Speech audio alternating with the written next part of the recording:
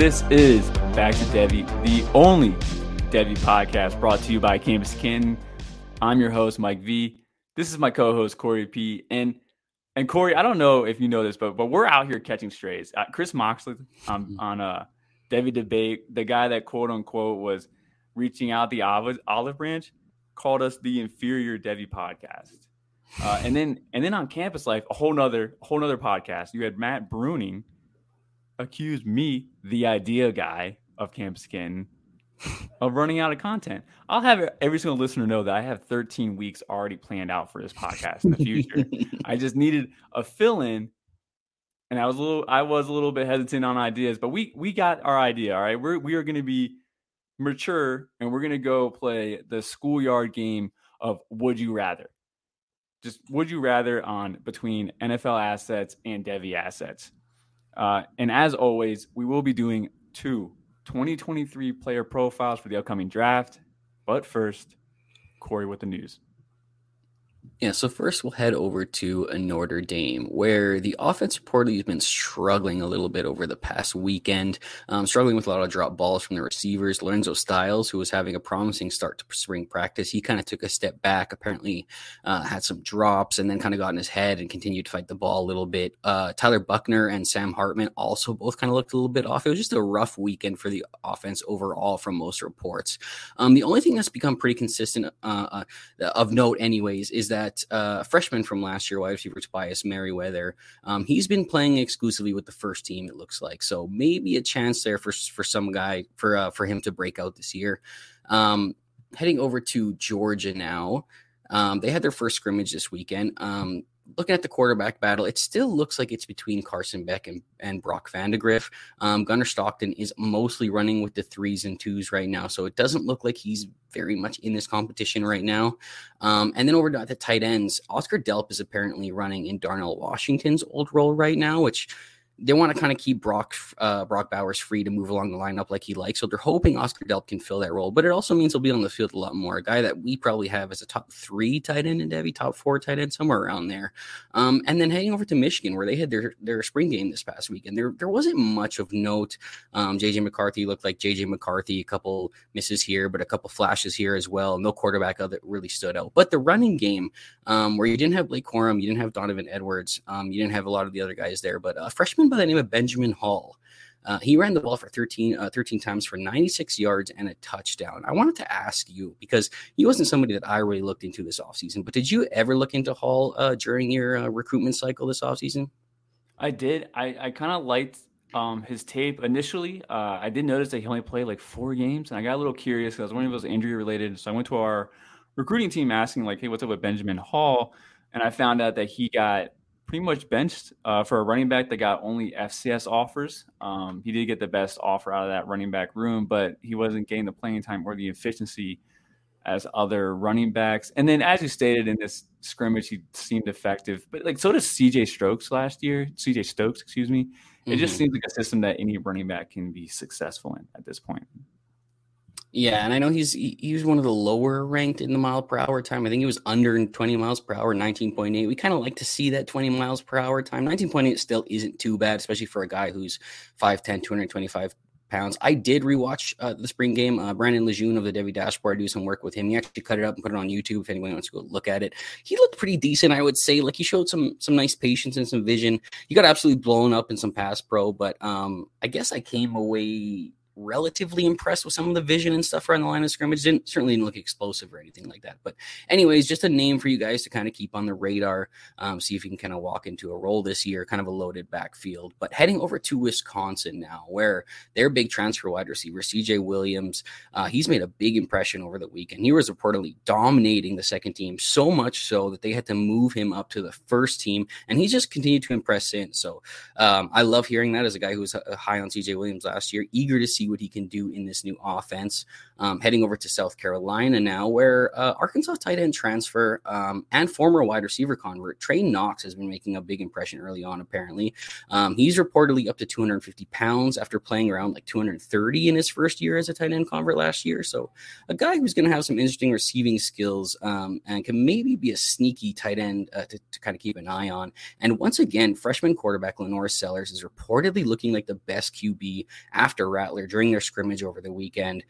He's been getting great reports since the start of camp, and he's really somebody that I'm starting to take a little more seriously on the Devy aspect. I know Mike over here did draft him in our freshman draft, so we have been keeping a little bit of an eye on him, but somebody who might be a little bit of a riser for me the more these reports start to come out. We'll head over to Clemson as well, where Adam Randall, freshman wide receiver from last year, he apparently had a second knee procedure after the season. Perhaps he was kind of rushed a little too quickly last year. Mike, what are you doing with this info now? Are you lowering Adam Randall? Are you avoiding him? I don't know. I feel like I kind of got to avoid him now.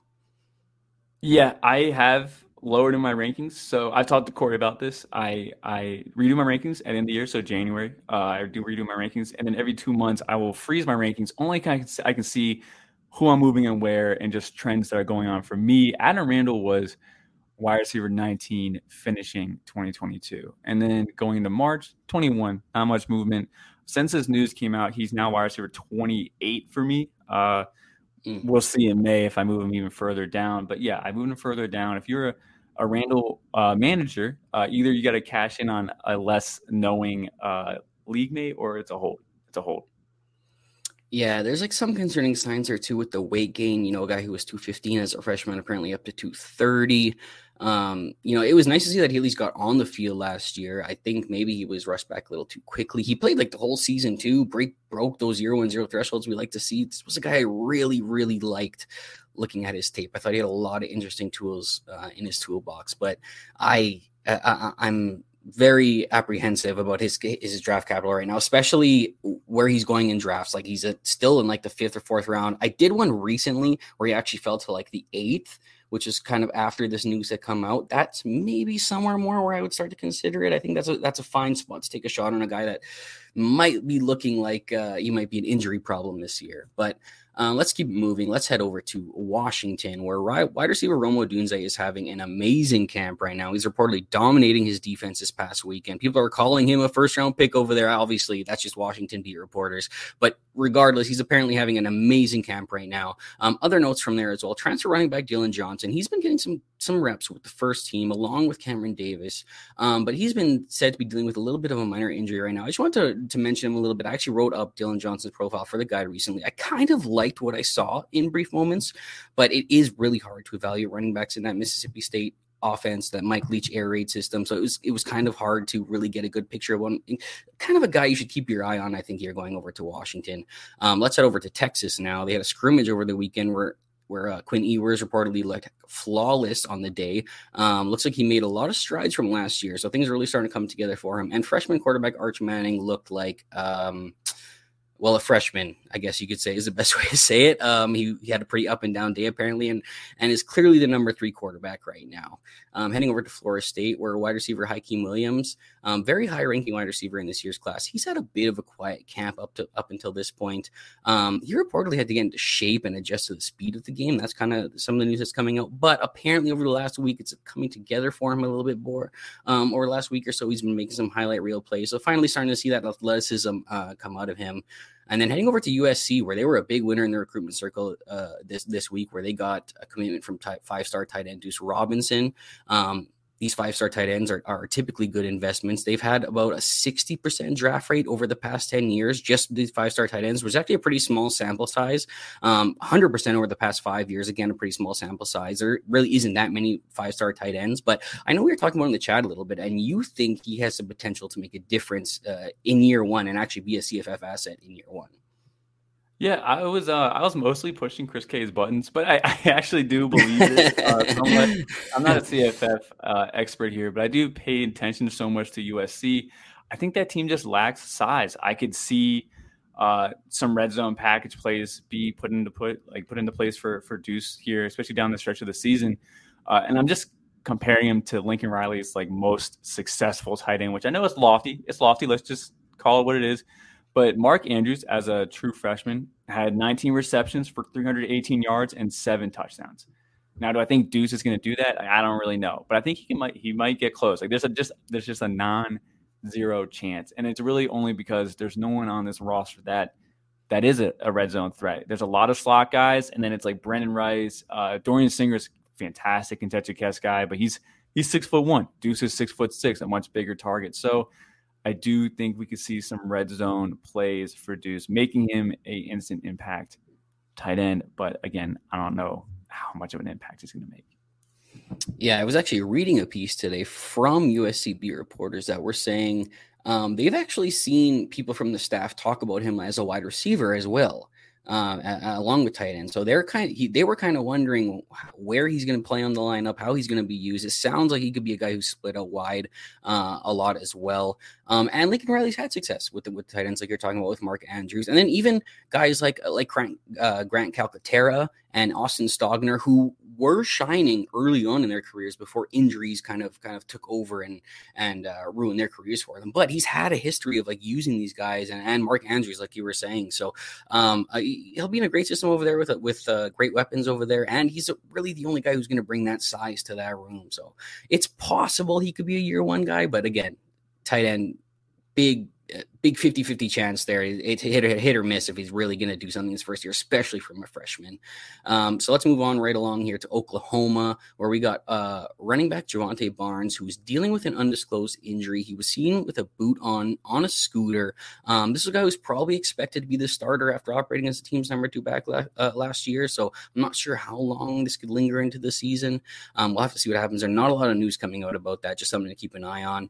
Heading over to TCU, where there's been a lot of talk surrounding JoJo Earl, but it's actually been Oklahoma State transfer John Paul Richardson, who has received the strongest reviews and has apparently earned the leg up in the starting role in the slot over JoJo, who reportedly continues to be pushed by the staff, and they're really trying to unlock his true potential there. And I've been looking for info on this running back rotation after Kendre Miller is leaving this year. I finally found some. It looks like Trey Sanders is running as the running back 1 over there, and Imani Bailey is also getting running back 1 reps. So it's kind of a split right now to see what's going on, but it's those two guys getting the work early on. Quick note over at Tennessee, a guy that we really like, freshman wide receiver Nathan Leacock. He's having a slow start to camp. They're saying he's still adjusting to the speed. This is kind of some things we were hearing about Justin Williams last year, another guy that we like. So I'm hoping that, Tennessee's just not a little hard on these freshmen. They're coming in needing a little bit of time to adjust to the speed. Hopefully this isn't another flame out here at Tennessee that has to adjust. I still really like him. I think he'll find his way, hopefully enough to beat those 0-1-0 thresholds. And then last but not least, over at UCLA, this just came out towards the end of the day here. They held their first practice today. There might not be much to take away from this. Okay, it's their first practice, but they're, I'm just going to mention it. Might more just to ruffle little feathers, even, right? We're looking at the QB rotation here, right? The first QB to take reps was Ethan Garbers, which isn't surprising. Second-year quarterback from last year. A second quarterback last year, has been in the system, kind of the veteran. But then the next guy up was quarterback and 5-star freshman Dante Moore, followed by Justin Martin. And then the fourth in line was Kent State transfer Colin Schley, running as the fourth quarterback of the group. Now, nothing really to come from that order. It was all pretty evenly split, apparently. But Dante Moore apparently had the most impressive day of all the quarterbacks. This is a quote from the article I read. Moore's poise, footwork, and deep ball accuracy were impressive in the offense and defense drill work.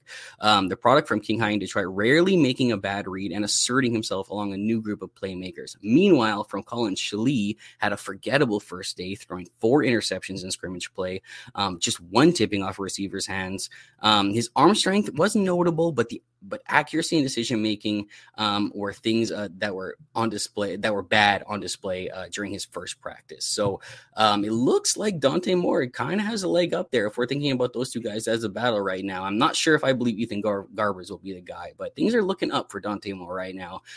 If you guys want any more spring news, be sure to keep you locked on the C2C podcast and YouTube channels, and check out our very own Matt Bruning as he keeps you up to date with his spring reports on YouTube and the podcast channel. And be sure to head over to Campus Canton and become a member today if you aren't already. We've rolled out the one-of-a-kind freshman supplemental guide. We have the Devy and CFF guides coming your way this off season, and there's loads of off-season content over there covering the draft coming up right now, covering all the spring news. So get over there and become a member now and get the leg up on all your league mates. I sat Corey down. I told him that we need to do 2 more tight end profiles. We can't We can't have this whole 2023 NFL draft series ends when we're only talking about 2 tight ends and we're only hopeful that one works out. We're going to talk more than that. We are going to prove to you how well-rounded we are as Devy analysts. The way we talk about the importance of versatility in a prospect at every level is just as important in being versatile as an analyst. And I know we had Chris Mockley help us out last time with our tight ends, but we don't need him. We never did. We will be diving so incredibly deep, you will never consider anyone else's opinion because we will be covering every single detail. In fact, these will be the easiest prospects we ever dissected in our first year of doing these NFL draft profiles in podcast form. We are going to prove that you don't need to pay for Patreons. You don't need to listen to crusty old Mel Kiper. Corey and I are going to prove to you, in the name of Campus to Canton, that we are the best, the most versatile, and when it comes to college prospect transition to NFL talent, no one is better. Corey, let's ride. 2 tight ends in the 2023 class that are undoubtedly going to be sleeper picks. They are going to be tight ends that everybody says, oh, they're waiting on these 2 guys in the 2nd or 3rd round of your fantasy rookie drafts. And I think that you should probably temper expectations for both of these guys. And of course, I'm talking about Darnell Washington out of Georgia and Luke Musgrave out of Oregon State. Both of these guys are uber athletes. And of course, we like that very much when we're talking about tight end prospects, when we are talking about tight end sleeper prospects. The thing is, while they are athletic freaks and they both have the size and frame, which we will go over here in a minute, their production through 3 years for Darnell Washington and 4 years for Luke Musgrave did not really meet the thresholds that we want to look at. And we'll break all of this down here in this little segment. Let's just start with what has everyone so excited. You've got Darnell Washington out of Georgia, 5-star recruit back in the day. I believe he was the 2020 class, so he's spent 3 years in college. He came in at 6'6", 264. Now, that is absolutely massive. You know, he put together a 9.9 RAS, which included an excellent shuttle time of right at 4 seconds, which for that individual metric, that RAS was 9.84. Of course, RAS is out of 10. So, I mean, he scored excellent in terms of a premium athlete. His career stat line at Georgia, 45, 774, 3. And most of that came in the final season, where I think he had 400 or 500 of those yards in his last season. He probably declared to the NFL because he is not going to unseat Brock Bowers as the primary receiving option, especially primary tight end. But let's temper our expectations a little bit when this guy was not even the number 1 tight end on his own team. And I know that Brock Bowers is an exceptional athlete. He's probably going to be a first-round tight end. But on his own team, Darnell Washington is not the premium tight end. So I just think that it's not impossible. We have seen things like this happen before, where a guy just doesn't quite pop in college and then does in the NFL. It does happen. I just think that we need to take a step back here and realize this guy wasn't even the best tight end on his own team. So Luke Musgrave out of Oregon State, 6'5", 253. He also smashed the athletic testing, RAS of 9.94, I believe. And the only thing was he did not do a shuttle, but everything else was great. Size, 40-time vert, excellent athlete, and you love to see it. He had 4 years in college at Oregon State. His career is 47, 633, and 2. So these 2 guys put together just really weak career lines. I mean, we're talking about career stats. So not great on the production level. Let's talk about some metrics here. So one thing we love to use at Campus Canton is our player app tool, or our player metric tool. In this case, I've pulled up receiving yards per team pass attempt, which is a great metric for wide receivers, but it's also a great metric for tight ends with a pretty nice R-squared trend line that shows that this does seem to track with future TEs in the NFL. the threshold kind of changes how the older you get, but a nice number is a 1.0 receiving yard per team pass attempt. If you hit that in your first 2 years, you are tracking towards I believe it's a top 12 NFL tight end season. Darnell Washington and Luke Musgrave topped out just under 1.0 receiving yards per team's pass attempts. Both of those were in their third year. In their third year, you want to see 1.25 or greater. Guys like TJ Hawkinson, he hit the threshold in year 2, and he was crazy in year 3 with a 1.75 receiving yards per pass attempts. Mark Andrews was approaching 1 as a second-year player. He hit 1.25 as a third-year player, and then a tremendous 2.25 receiving yards per team pass attempts in his 4th year at Oklahoma. So, to say that these two we're talking about today, Darnell Washington, Luke Musgrave, did not even hit 1.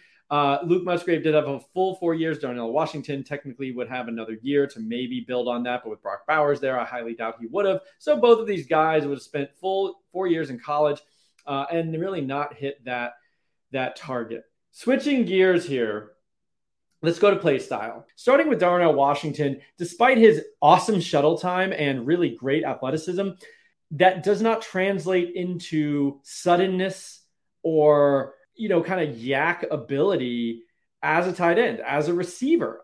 Most of his passes are within 10 yards of line of scrimmage. He just didn't seem to stretch the field downfield. He didn't have a lot of seam routes. He didn't have wheel routes. He didn't have, things where he's catching the ball 20, 25 yards downfield. That's just not his game, or it's not what Georgia used him for. And so I do have concerns as a fantasy football asset. I think he's going to be a worthwhile asset on your team because he's going to get red zone looks. He's 6'6", pushing 6'7". He's going to be a post up guy in the red zone. So I could see 40 catches for 450 yards and like 8 to 10 touchdowns in 1 year, maybe, in the NFL. Like, he's going to catch a lot of touchdowns. I would just not expect Darnell Washington to all of a sudden become some kind of primary receiving game asset. I think the NFL is going to like him. I would say his athleticism, interestingly enough, shows up as a blocker, not as much as a yards after catch receiver. And so for fantasy, that's a little bit disappointing, but good for him as a player. And there are NFL teams that are going to like him quite a bit. Luke Musgrave's play style is much more, to me, where you can see a fantasy relevant outcome here. He is a guy where you watch a 2 to 3 minute highlight film and there's multiple downfield attacking big splash play type completions to him, whether it's a seam route or he's coming across the line, goes vertical and catches a 20 to 30 yard basically bomb. I mean, for Oregon State's offense, that's essentially a bomb, is a 20, 30 yard pass. So I think Luke Musgrave shows on tape a lot more of what you'd like to see when you're like, oh, this guy, if a team uses him in the right way, I can see it. Darnell Washington, it's not that I don't know. He's just not exciting. He's not exciting with the ball in his hands. He's not exciting in the way that Georgia used him. These guys are both going to probably be day 2 picks. They're going to get some draft capital. The question is, how is the team going to use them? And I think I've answered at least what I see in this little segment here. So I would have Luke Musgrave ranked higher than Darnell Washington on my score sheet for fantasy purposes.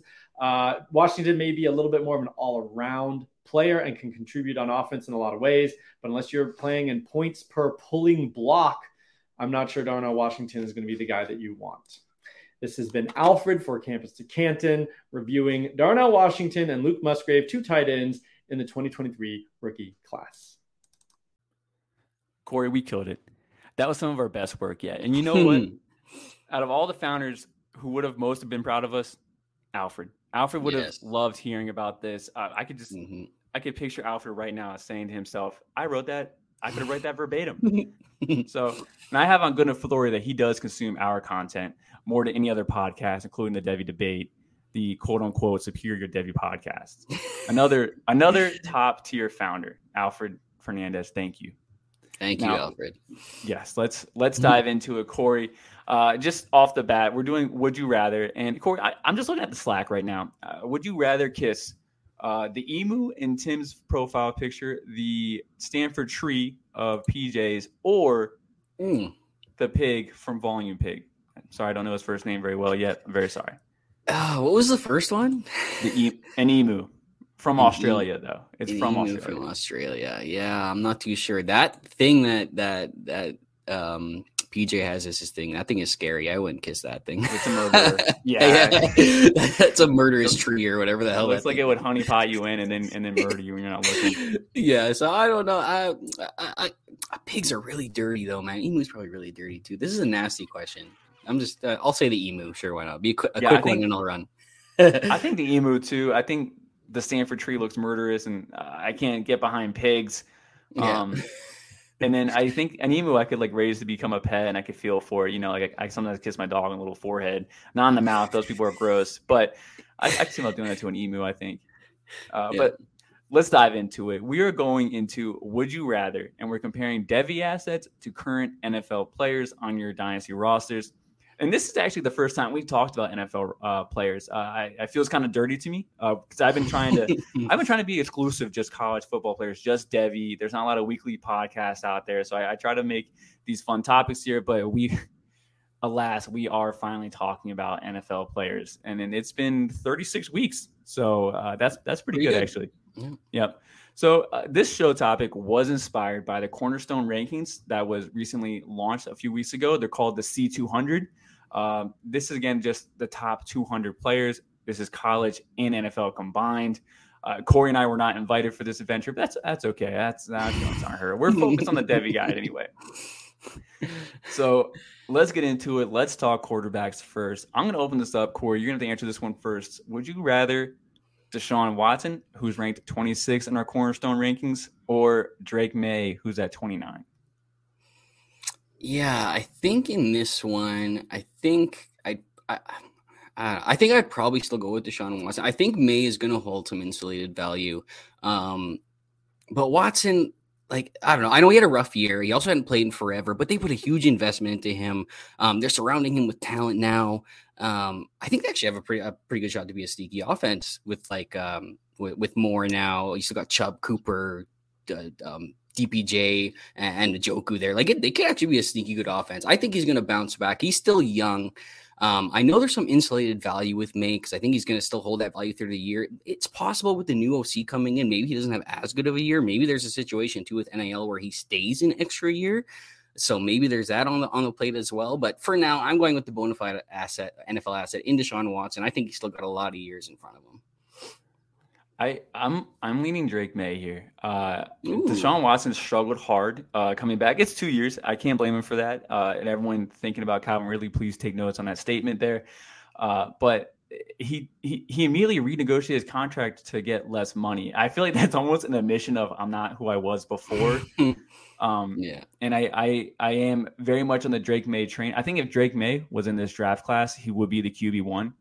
I think he's better than CJ Stroud. I think he'll be better than Bryce Young. And I will be very annoying next year. And I will be like, he's the next Justin Herbert. That's going to be me. I'm going to be on that train. I don't know who's going to conduct it. It's going to come out. But I will be riding first class in that train. So I really do think Drake May is like a QB1 by year 2 in the NFL. And obviously, you said Deshaun Watson was young. So will Drake May.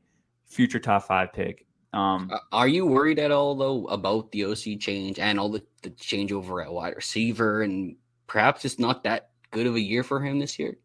I just don't think there was that many good pieces last year around him. And I'm kind of looking at this like, is it that much worse? He kind of struggled down the stretch a little bit, though. Yes, I do recognize that. He hit like that freshman wall kind of like the back 4 weeks of the year last year. What was his? Do you know what his schedule was like off top of your head? Not off the top of my head. No, I can't either. I'm such a big Drake May fan. I probably should. But I do remember. I want to say it was actually a 3-game stretch where he was a little bit slowing down there. But I do think he's a special talent here, and he really only had like Josh Downs. So I will say also though that I think, like me personally, I think this is one of the lower points of Deshaun's value, even comparing him to Drake May right now. So like, if you could get this deal, like if you had Drake May and you wanted to get Deshaun, you want to get an NFL quarterback, I think I would do it, man. I think his value is probably going to rise throughout the season. I expect a little bit of a bounce back, but maybe that's just me. But this is definitely one of the lower points of his value, I think. No, he needs to bounce back to some degree. I don't know how much. I would love to think of him as a top 5 QB the way he was before he started holding. Yeah, I don't know if that's ever in the cards again, but especially with some of these talent we have near the top now. But yeah, let me get on to the next one here. We're going to talk about Jared Goff. He is at 126 in our cornerstone rankings compared to Kyle McCord, who hasn't played a full season, at 107. Ooh, it's ballsy. I'll let you take this one. You go ahead. Okay, all right. You gotta say, would you rather? Yeah, who would you rather, Kyle McCord or Jared Goff? This one's tough. This one actually really is tough. I thought so too. McCord, yeah. This one's hard. This one's hard because Kyle McCord hasn't played a season yet. If he does, he has obviously all the tools and reasons to be successful. If he fails by like week 4, everyone's gonna look real stupid real fast. I think I like Jared Goff as like a sleeper. You can guarantee one good season. I think Jared Goff is a great system QB. I think he knows how to run a system. Don't ask him to clutch up for you, but you can ask him to be a middle of the road QB for multiple years. And he's younger than I think he is. I had to look that up. I think he's younger than we're probably imagining in our heads. I'm going to go with Jared Goff here. I think I'd rather Jared Goff. I think Detroit sticks with him at least one more year, maybe longer than that. But I think he's running the system pretty well there. It's just the defense that needs to be fixed. And that's kind of actually what I hope they focus on in the NFL draft. Yeah, they do have that high pick. I don't know if they'll trade up for something. And then those are the questions around him, right? Do the Lions draft a quarterback? How long is Jared Goff's lifespan? Is it possible that he could go on and continue to be a bridge quarterback for another team though as well, right? There's still value in that. You know what I mean? There's value in any starting quarterback in a super flex league. But if McCord goes out there and balls, becomes a first round pick himself, I think there's value to be viewed much higher for him. So if you are a McCord believer, there's obviously risk here, but this is a deal you could get, especially if you could, they have him ranked higher here, but I kind of agree with you that I think I would have Jared Goff ranked higher right now because we haven't seen much from Kyle McCord. If I could trade down from Jared Goff and get Kyle McCord plus, I think that's a risk I'd be willing to take given McCord's upside in this situation. Goff was QB 10 last year, which is kind of weird to say that. Good, yeah. I mean, that was you might win your championship. If you drafted him super late, you just started up a startup, you probably did pretty well that year. I've gone down this road though with quarterbacks that are the bridge quarterbacks and relying on them as your super flex guys number 2 or whatever. I even have leagues where I have Geno Smith as my number 2 now, and they get so shaky so fast, man. All of a sudden you're looking at your team and you're I got no quarterbacks who are good. I got no quarterbacks who are going to start. He feels more along that lifeline. I don't trust that he's going to continue to be a yearly starter.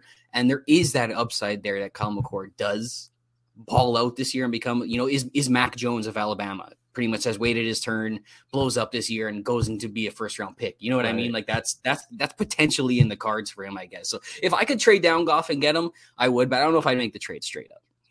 No, the more thing about this, here's an NFL hot take for me, which is we don't do an NFL podcast for a reason here. But anyway, I think Jared Goff is an excellent system QB, and I think he really only fell off with the Rams because their offensive line started aging out, and they keep on trading their assets for current studs, so they're not really planning for the future. I really do think with a solid offensive line, which Detroit now has, I think Jared Goff is just fine. I think he's just fine. Yeah, I think he can actually stick as a Detroit starter long term. I really do. I think they could beef up the other positions and think, hey, if everyone else is good around him, he's going to be fine as well. Let's head on over to one more QB here. Would you rather Justin Fields, who's ranked 15, or Caleb Williams, who's ranked 13? Yeah, this was another tough one, I guess. But me personally, I've always been a huge fan of Fields. Easily my quarterback too when he came out. He's been a top 2 quarterback with Trevor Lawrence and Devy for me for as long as I can remember, as long as those guys were in. And each of them actually spent different times at number 1. There was one time where I had Justin Fields above, and I think by the end of it I did have Trevor Lawrence above. But again, you're talking about 2 guys who superstar prospects, and you rush over freaking 1,100 yards as a quarterback in your second season, you're going to be a fantasy superstar, and that's pretty much what he is. I think only 3 other quarterbacks ever do that, Lamar and Michael Vick. And those guys were fantasy superstars. That's the kind of guy that Fields is to me. They're building around him now.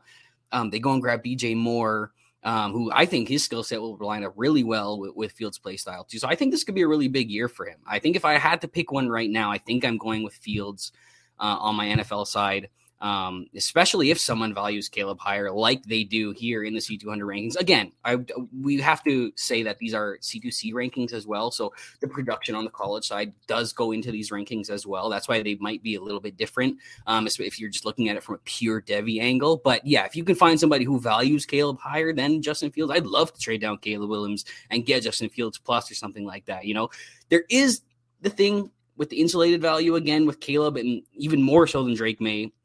I mean, aside from an injury, there's a less than 1% chance he doesn't have a monster season. And there's a less than 1% chance he isn't in contention for like the number 1 pick next year, right? I mean, that's probably what he's lined up for. And there is, obviously the situation where Fields could fail in like his third year as well. And Caleb could hold higher value while Fields fluctuates or whatever. So I can see that part of it. But I think I'm just going to stick with my gut here.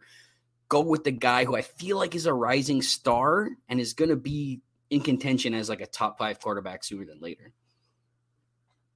I think I'm going to lean Fields here. I've been self-conscious until recently about my quarterback evaluation ability over the years. I was on the train of like Jalen Hurts isn't a good thrower. He won't develop as a thrower. Like sure he can run around, but like he won't become a franchise quarterback. And like I'm wrong. Mm-hmm. I'm wrong. He's a future franchise quarterback. He's a locked in top 5 QB for like the next 5 years. And you like really can't question much about it. And I too had Fields as my QB2 coming out.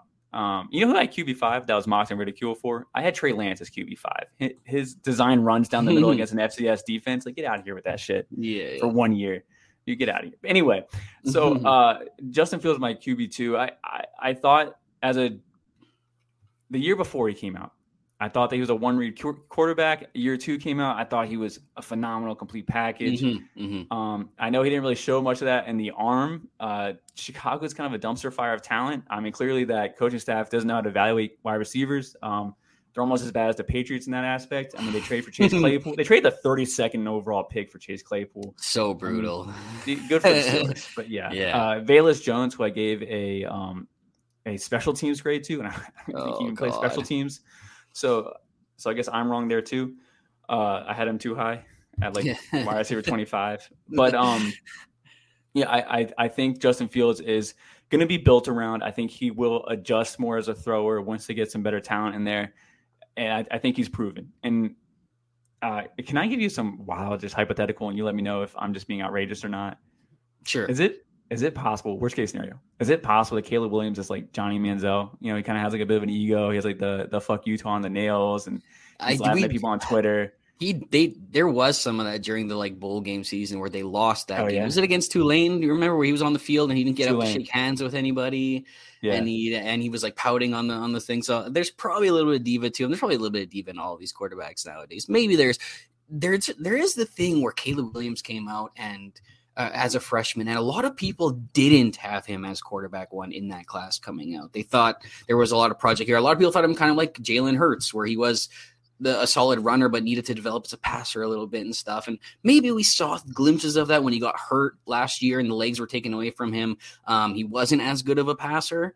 He kind of struggled when that aspect was taken away. So maybe there's some kind of avenue where he might be like Johnny Manziel-ish, but I lean that he isn't like that. I think he's the kind of talent the NFL is looking for. He's the kind of talent that everybody's going to want to build around at the next level.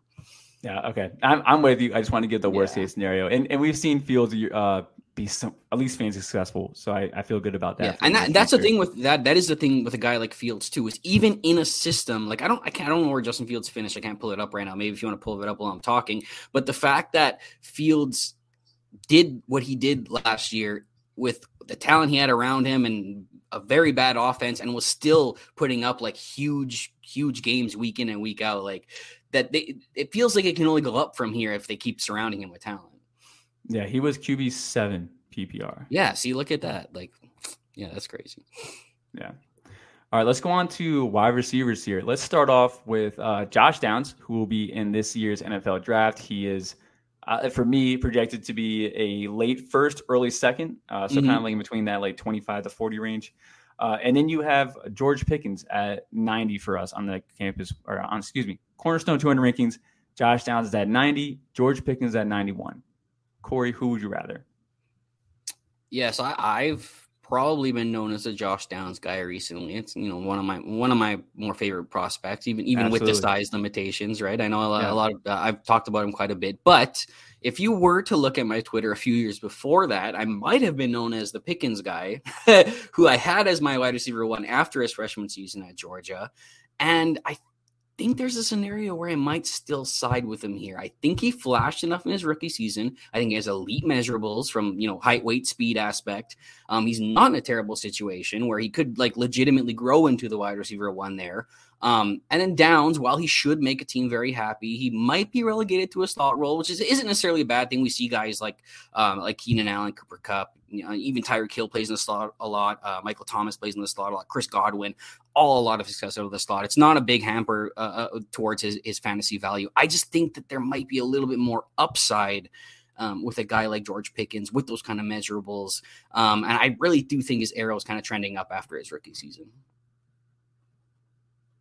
Give me Pickens as well. I'm all about it. 6'3", 200. I love that alpha size, but he's a phenomenal athlete, and he's also proven it as a rookie with another rookie QB too. Like, these guys are going to grow together. Exactly. I don't think Deontay Johnson gets the second contract. Not that I don't think he's going to have a better year, second year with Pickens here, but with Pickett, Kenny Pickett. But George Pickens, I believe, is the future wide receiver one here for the Steelers. They've been pretty consistent at developing and drafting phenomenal talent. I think he's the next guy here for the Steelers. I think he's a buy just in general in Dynasty. I think I looked at him on Keep Trade Cut. I'm helping one of my friends rebuild his rosters, but he's like wide receiver 26, 27. I feel pretty good about him hitting wide receiver 2 numbers at some point in time in his career. Yeah, and I do like Downs. Size is a concern. If he's got glowing comps though to Tyler Lockett and to Brandon Cooks, and I don't disagree with either one of those two. But again, just give me the guy who's already done it, and I definitely see a more clear future. And I don't know where Josh Downs is going. So there's a lot more variables and questions around Josh Downs, more of a situational type stuff. But Pickens, I think we can see the path pretty clearly. So give me Pickens. Yeah, I think this was a fair evaluation between the two, I guess, right next to each other. So clearly part of the ranking group or whatever that they were at Campus Can. I think this was just founders who did this. Maybe some were higher, maybe some were lower, right? There's probably right around that area for them. So I think this is a fair evaluation. Some guys might prefer one or the other, but yeah, definitely more upside in Pickens for me. Yep. Go on to our next one here.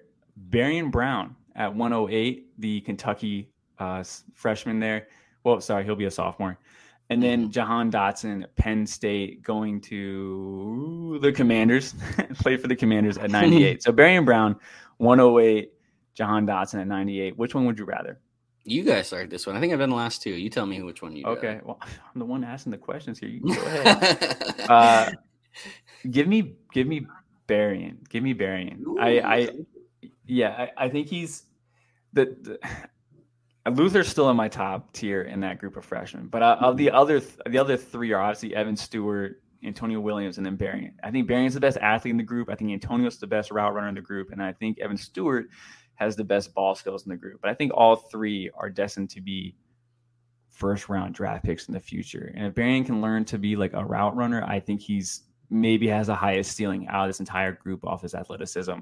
Jahan Dotson's stuck behind Curtis Samuel and Terry McLaurin, both phenomenal players in themselves. Curtis just had his first healthy season. Congrats, Curtis.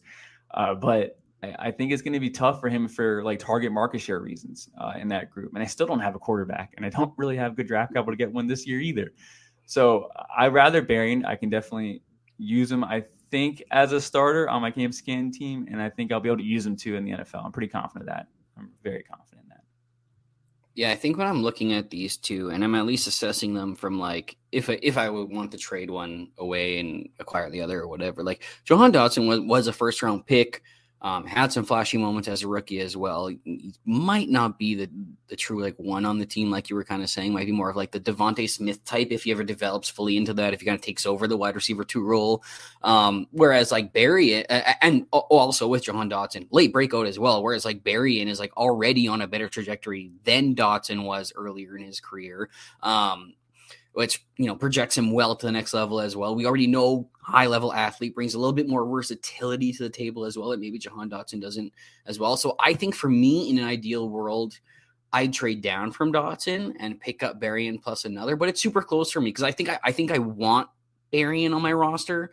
I just don't want to lose value on what I think Dotson's perceived value should be, I guess, like with everything he did, with given what we've seen in his rookie season, given the draft capital, but to me, Berrien's cap upside just seems like it may be higher, but you still got to wait a long time. There's still a lot to be figured out there. Who really knows? I think I'd want something with Berrien to get Dotson. I just if it was a draft situation, I'd ignore Dotson here in this round and wait 2 more rounds for Berrien. That would be my thing here, right? So it's kind of cheating a little bit, I guess, because I want Berrien, but I just don't want to lose value on what I think Josh Dotson, what you should get for him.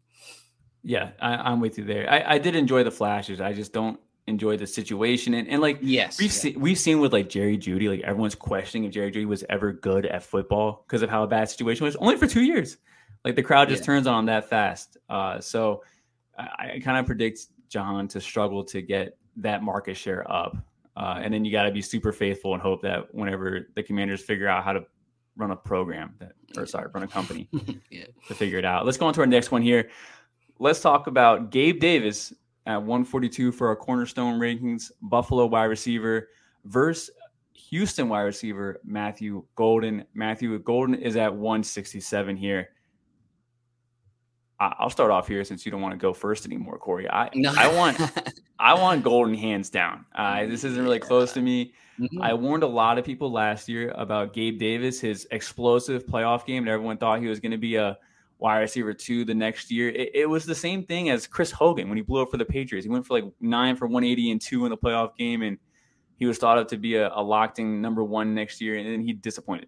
And Gabe Davis, guess what? He disappointed. And he's a role player. He's not a versatile asset. He doesn't supply the team with a multifunction skill set. He has a singular role that he's very good at. And if he does well again this year, he'll be a free agent. He's going to ask for money. And I think the Buffalo Bills are a talented enough team that they can let him go and then pay for somebody cheaper somewhere else because they have the luxury picks like that. So give me Matthew Golden, who I think overall is underrated as a second-year player. But I think Gabe Davis is on the out. I think his value is declining. Matthew Golden's value is only going to increase once he gets to the Power 5 and once he gets closer to his NFL draft time.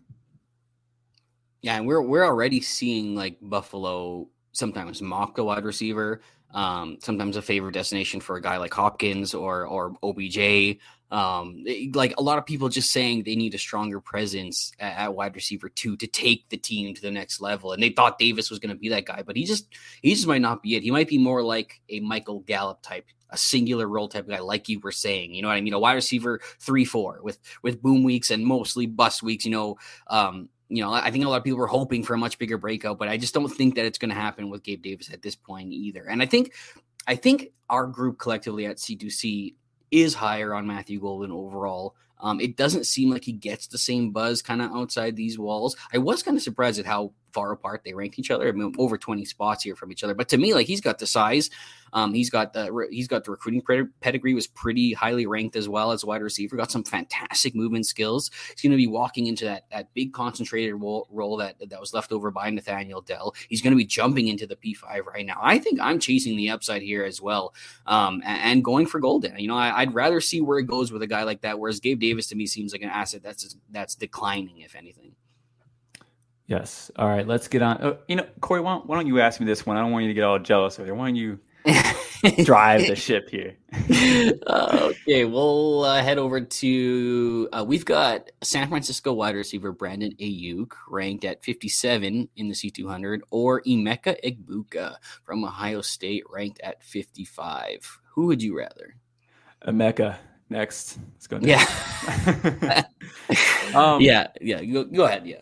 This one's tight. This one is tight. I have been I'm not a hater, but I've just never ranked Ayuk as high as consensus, not for any real reasons. I really don't. I don't have any real reasons. The doghouse situation was kind of weird in San Francisco, but I always knew he had the talent. I do enjoy Matt Harmon from Reception Perception's work. He's almost like the wide receiver Jesus to me when it comes to the NFL.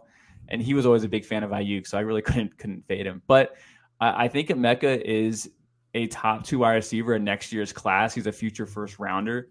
And I think he can go to a better situation. San Francisco doesn't know what they're doing at quarterback. I don't actually. This one's tough. Like I said in Mecca, but like this one's tough, man.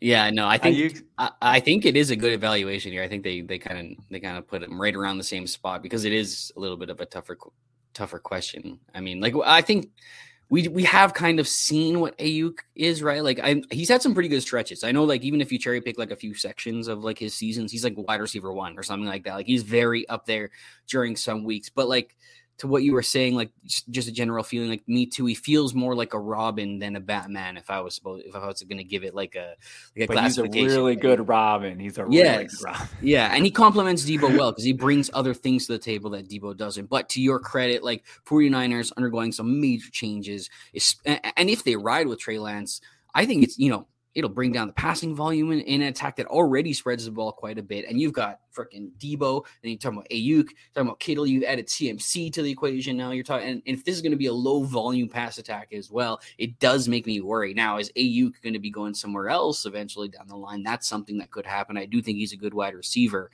But I think in this case, I am also siding with Egbuka here, just for the upside alone. I think he has like wide receiver 1 potential. I think he could be something like Olave and Wilson were last year for the Saints and for the Jets. I think he has the higher ceiling in that aspect, and might be drafted into a better situation.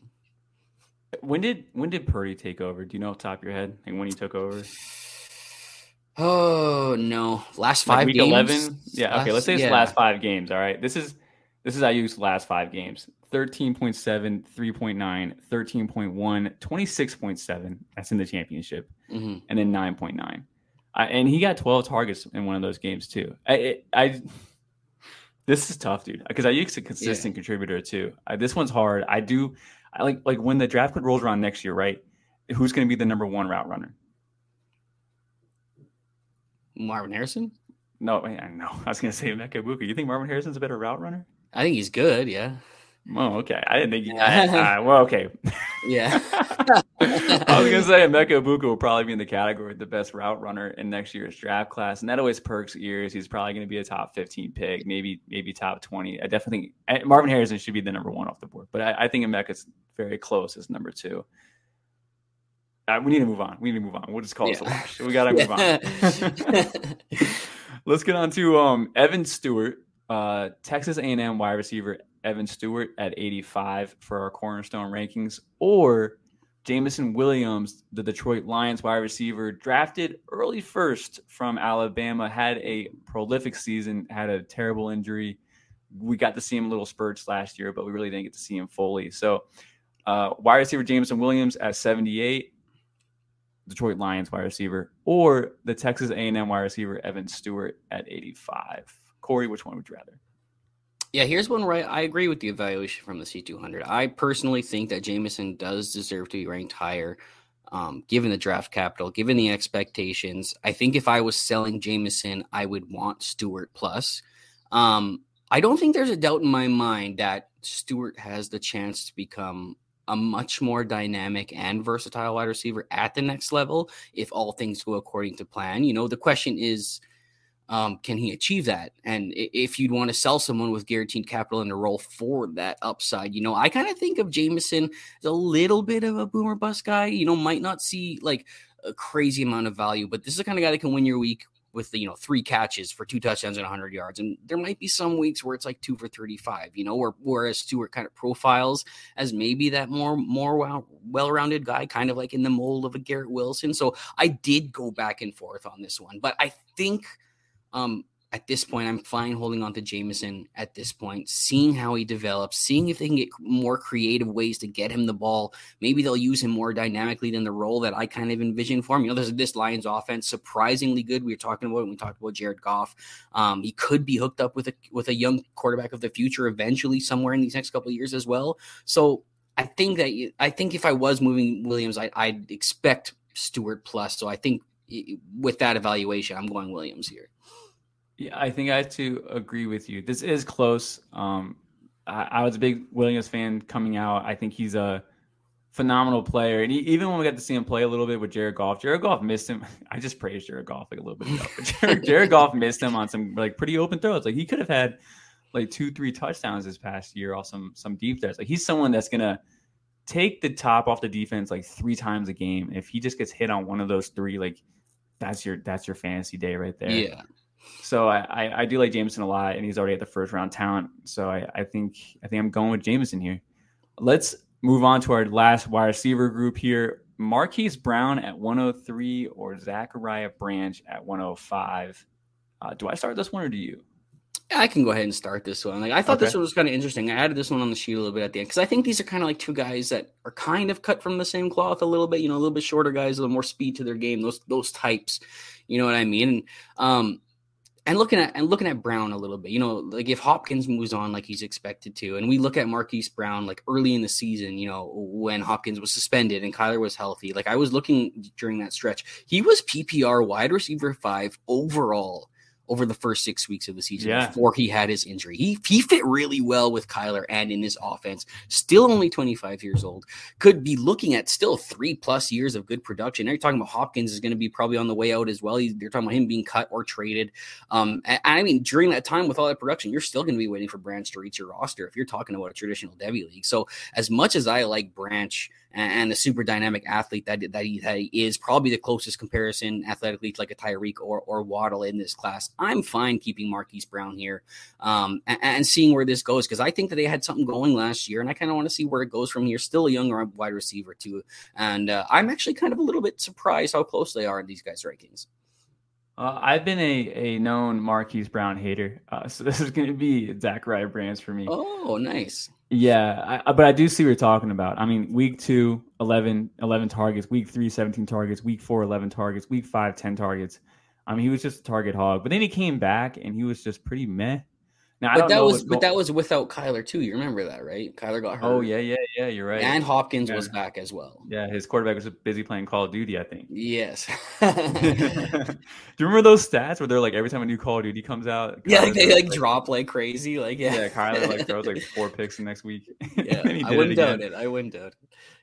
Anyway, I don't know what's going on in Arizona. Whatever is going on in Arizona kind of stinks.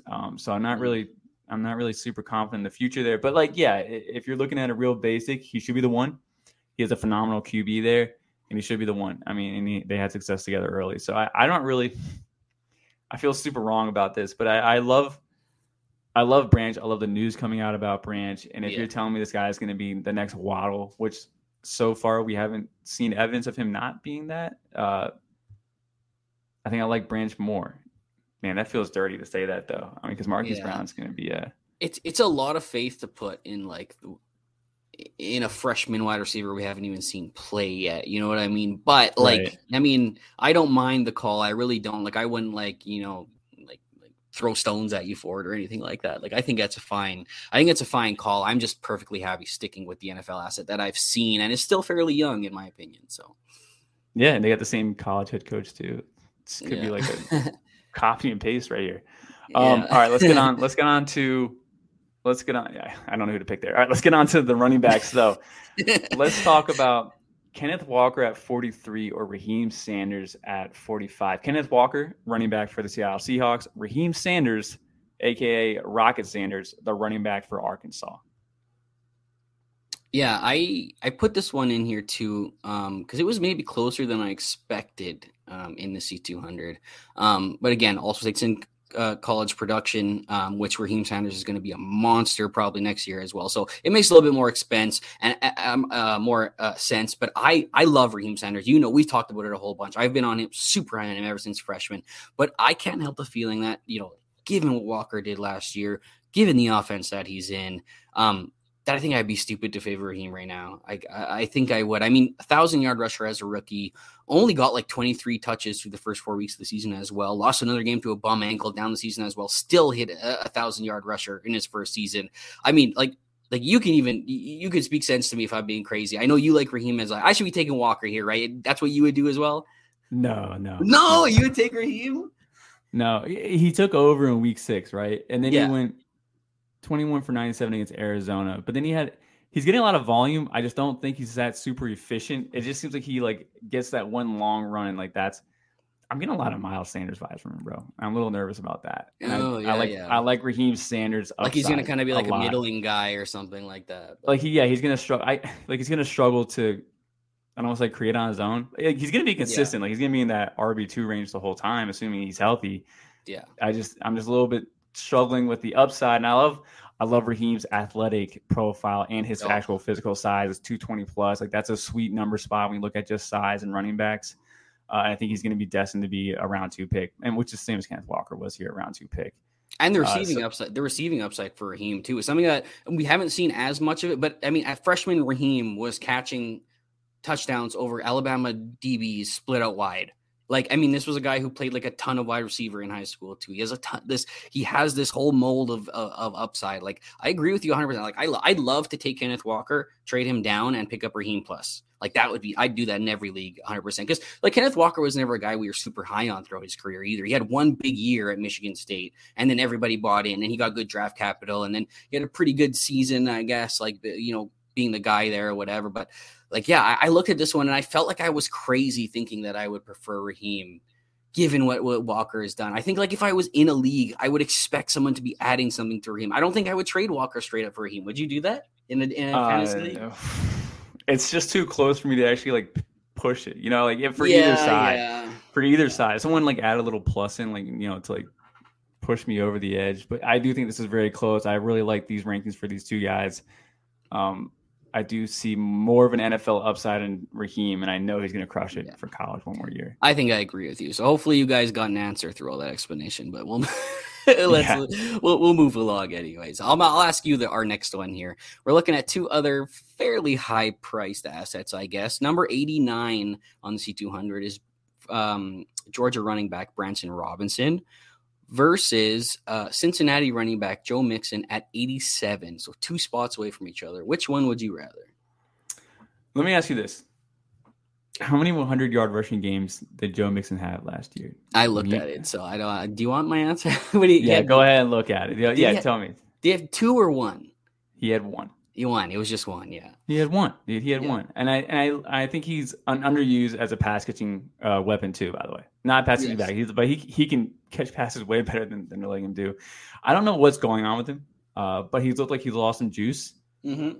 And that kind of scares me a little bit. And they have probably their best. This is actually not really much of a compliment. This is their best O-line they've had in years. And Joe Mixon seems to have one of his worst efficiency years. He's a free agent right now, correct? No, he's not. But there are rumors that he could even be a cut candidate. Wow, that's just ridiculous. I'm not going to believe all that. That's for sure. Or I guess you're looking for a trade, but that trade market out there for running backs is pretty much nothing. Yeah, and he's at the age of 26, so you're getting like maybe 2, maybe 3 more years out of him. Yeah. Probably and he's reaching that apex where he could like completely fall off going forward, especially if like the decline we saw last year continues to show itself a little bit. He's certainly past his peak value, that's for sure. Mm-hmm. And Branson Robinson's going into a phenomenal situation where he's got the guy with the aggressive parents on Twitter. What's his name? Which guy? I don't know who you're talking Milton? about. Milton? Oh, Kendall Milton, yeah. Okay, Kendall Milton is always hurt. Dejon Edwards is probably going to be the pass catching back there, and then there's a third guy there. Whatever. It looks like Branson's in line for a really good role as a sophomore, which is kind of hard to say for a Georgia player. And he's got every single NFL trait that you want. Like he has NFL traits. I'd rather Branson than Joe Mixon. Yeah, I think one of the smart moves in Dynasty is always, number one, move off of declining assets as early as possible when you can, when your team allows it, if you're not like competing or whatever.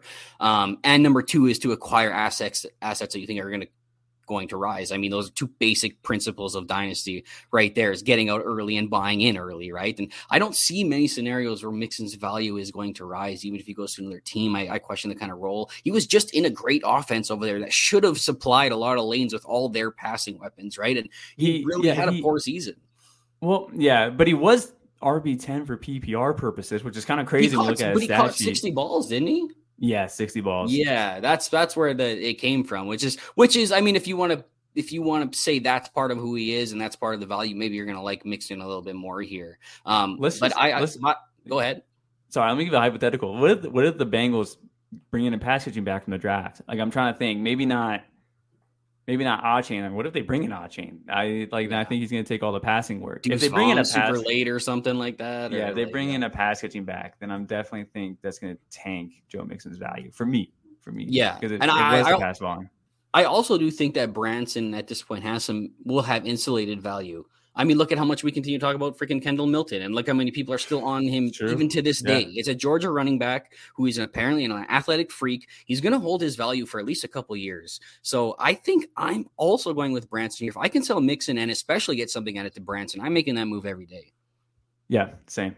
If I'm competing though, I might hold on to Joe Mixon, but I can see that scenario too. Yeah, I think that would be the conversation for a lot of the guys we're talking about here. And I don't think he's getting replaced as a workhorse, but I would be kind of nervous if they bring in a pass catching back, like a good one. Yeah. Let's move on. Would you rather Donovan Edwards, Michigan running back, Donovan Edwards at 131 is his cornerstone ranking, or would you rather running back David Montgomery at 139? The Detroit Lions running back, David Montgomery. Yeah, kind of a weird one in there. I will say that I might have been higher on Donovan if he was going to walk into the backfield himself last year. It might have been like a massive riser next year if he was going to walk into that Blake Corum role. But we talked about he isn't necessarily a perfect prospect, still developing his vision between tackles a little bit, still becoming a little bit more complete. I was hoping to see some of that, but again, Corum coming back kind of puts a damper on that. But all that being said, I still think he represents the most upside in the situation. Monty never really became the guy that we envisioned he might be in college. Hasn't been overly efficient. He's only broken the 1,000-yard rushing mark once in his 4-year career. Just came off the worst season of his career as well. Now he's going to move into the Lions, probably splitting time with Swift there. And there is some upside here if you want to chase Jamal Williams' touchdown rate from last year. That's not something that I'd personally advise you to do. I think he's a fading asset. And going on your second team, now your second contract, probably in a a shared workload. And I even wonder if he can finish as an RB2 on the season. Especially as a guy who still believes in DeAndre Swift here. So honestly, this one is close because I'd love to, I don't love either one. I don't think they're not like prime targets for me, but I guess like if I could sell David Montgomery now today, I'd be all about that. And if Donovan Edwards was part of that, I think I'd be pretty happy. So I think I might side with Edwards here. Okay. Give me Monty. Really, eh? Yeah, give me Monty, dude. I can't believe you disrespecting him like that. He's got a 1 RB1 finish and then 3 RB2 finishes. He's never been outside that. He's pretty typically healthy. Look at his game log, dude. Are you? I know, but it's Chicago. It's Chicago, dude. Don't tell Nick Whalen. It's Chicago. Yeah. Okay, it's Chicago. They're so bad. The offense was bad. Jim Nagy, I would love magician to sell man. I think they call him at like the fancy footballers. And I think the Lions have a good offense. And yeah, I do think you could almost safely chase the Jamal Williams role. It's inconsistent. It wasn't just a 1-year thing. Like Swift can't stay healthy. Look at Swift's game log. Don't tell me look at Monty's game log. Look at Swift's game log and let me know. But but a lot of Monty's value has come from the pass catching. Do you still think he's going to get that there? I think he's going to get more touchdowns, and I feel like that's called like a pretty even swap for me. Yeah, I don't know. So I think, yeah, he's only got like 5 rushing touchdowns last year. I honestly think there's a scenario where he plummets after this year. Like he's not even in the C200 next year. I think he could be an RB2 with the Lions, like 2 of his 3 years. You're crazy. Back. You're a Lions fan. Miami fan, Lions fan. I am a Lions. I am a Lions fan lately. Oh, God. Get this guy out. Go to the next one. What was it? 3 years, 18 mil? Like, they're going to use him. That's not backup money. They're going to 3 years. Oh, God. It's probably got like easy cut rates somewhere. There's no way. After year 2, I'm sure they got an easy cut there. I doubt he's staying all 3 years. Give me Monty for 2 years over Edwards. And I think Michigan, and seriously, that spring game has just proven to me that anyone can run successfully at Michigan. It's just like Marshall, how Marshall always had those running backs people want to talk about. It's the system. I really do think that. I'm happy for Zach Charbonnet that left that system. And speaking of Zach Charbonnet, I'm going to jump down this one just a little bit here. Let's talk about Zach Charb or freshman sensation Justin Haynes. He's not really a sensation, but he's a sensation for some people here at this company. Zach Charb going to the NFL, I think he is a little bit overrated. I see people have him as RB2, RB3. That was a phenomenal offensive line there he had at UCLA.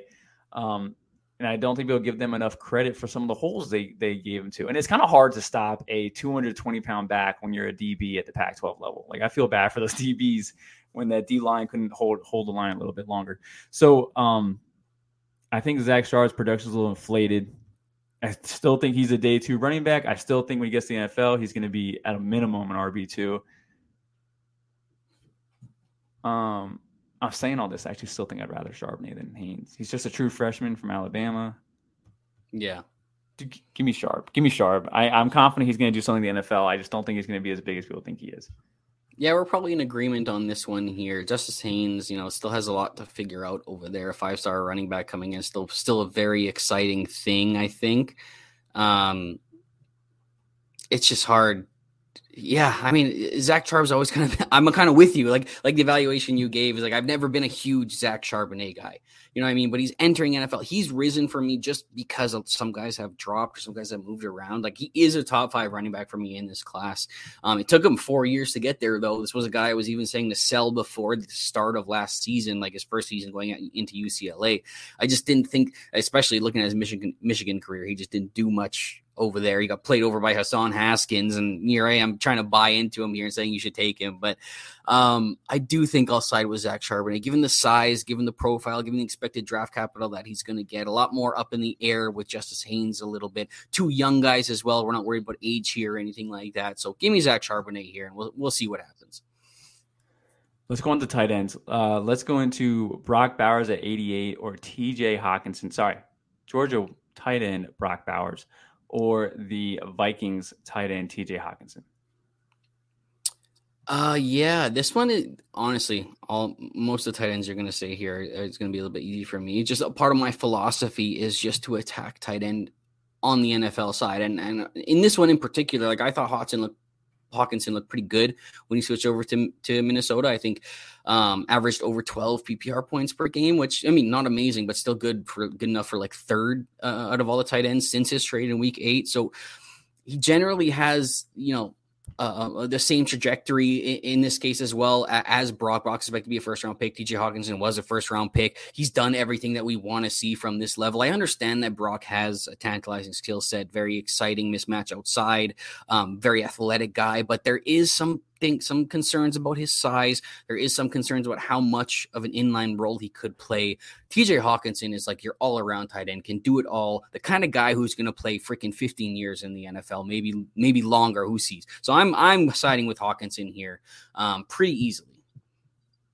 Yeah, he's 25. He's coming off a productive year. He finished as tight end 2 overall. Yeah. And he looked great he was pretty, 10 points. He had over 10 points every single week for the Vikings. I would much rather Hawkinson than Brock Bowers at this point in time. And Brock Bowers is a little bit smaller. I'm not really overly concerned about it, but at least I know Hawkinson's already proven that he's doing it. I'm not really worried about him doing it in the near future. Let's get into our last tight end here. Let's talk about Michael Mayer or Dallas Goedert. Michael Mayer coming up from Notre Dame. He's going to be a rookie this year. Dallas Goedert's there with Jalen Hurts at the Eagles. What say you, Corey? I was surprised they were actually so close on this one, because I know even like freshman tight ends coming into college, rookie tight ends coming into the NFL typically struggle early on. So to see, I mean, maybe they view him as a little high upside thing here, but Dallas Goedert isn't exactly old either, in a very good offense over there with the Eagles. Hurts seemed to like throwing the ball to him as well. So again, here, let me go with the guy who's the bona fide asset, already has proven it on the NFL level. I'm going with Dallas Goedert, and I think it would take something pretty convincing to add on to Michael Mayer to get me to get to Dallas Goedert. I think I like Michael Mayer more. Really? I think I'm not. Can I ask you a reasoning, or am I prodding you too much for that? No. This is what we're here for. That's what we're here for. No, I just think he's proven the athleticism thing wrong. He's been productive all his years in college. I think he's just a complete package. And I think so is Goddard. But Michael Mayer in the right spot can have a higher ceiling. So this is really going to be more lane spot dependent for me once he gets up there. Because he really does have that complete skill set that could be, like we were just talking about TJ Hawkinson, that could be that guy that plays 15 years in the NFL, and that does have value. I mean, if you got a guy who's going to stay 15 years on your roster, that's freaking value. I also think Goddard didn't do as well as people think last year. I mean, I really just don't. I mean, he had one really good game, but he got injured too, though. Yeah, I know, but I don't think he's actually as good as people think he is. He's like the third option on that offense too, like that's best case scenario, third option on that team. And maybe Michael Mayer can find himself somewhere better. Over 50 receptions, over 800 yards the past 2 years for Goddard. So yeah, maybe not like superstar numbers, but 700 yards. I don't know if I expect much more for Goddard, but I mean, 4 years. The past 4 years have been. He doesn't get touchdowns either. You think the touchdowns regression bros? The touchdowns are a problem. Yeah, the regression bros should be on Twitter talking about how he should get more touchdowns next year. Corey, this is gonna be enough tight end talk. That's enough. That's enough. Yeah. All right, guys. That's gonna be it for our show tonight. If you like the show, please rate and review it. That does wonders for us here at Campus of Kin. Makes us feel good about ourselves. If you don't love the show, just give it till next week. Well, you'll be joining us for a special United Nations. I know me and Corey are already international, but we are spreading our net even wider to new continents. Just join us next week. We're going to break down analytics, advanced metrics versus basic metrics, and just talk about the overall use of analytics in fantasy football and how they can help you make a better pick when it comes to your rookie drafts, your Devy drafts, all that type of stuff. From Corey and from Mike, good night and good luck.